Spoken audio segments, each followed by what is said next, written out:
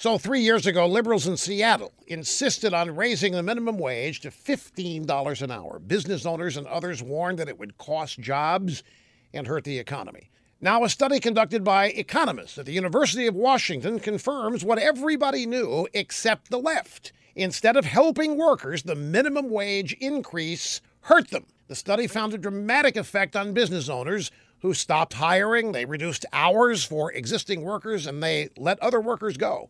The study estimates that the average low-wage worker in Seattle lost $125 a month due to the minimum wage increase.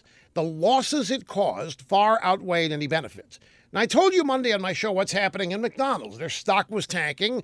They turned it around when they began installing thousands of robot kiosks to bring down labor costs. The kiosks don't demand $15 an hour. Liberals believe that business owners have piles of cash sitting around unused that can support the costly policies the left demands. But it doesn't work like that.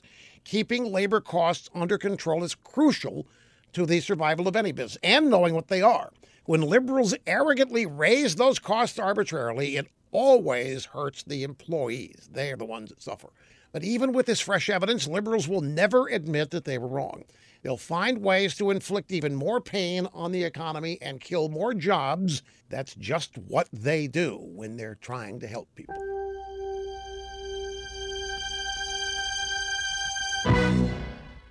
Rush has just made his spectacular web service, Rush 24/7, even more spectacular. We have a special premium going on right now, a brand new Tumblr that is free with every new subscription. Join today for Rush 24/7. Never miss a word of Rush's radio broadcast and get his new Tumblr. All at RushLimbaugh.com. You're listening to the EIB Network.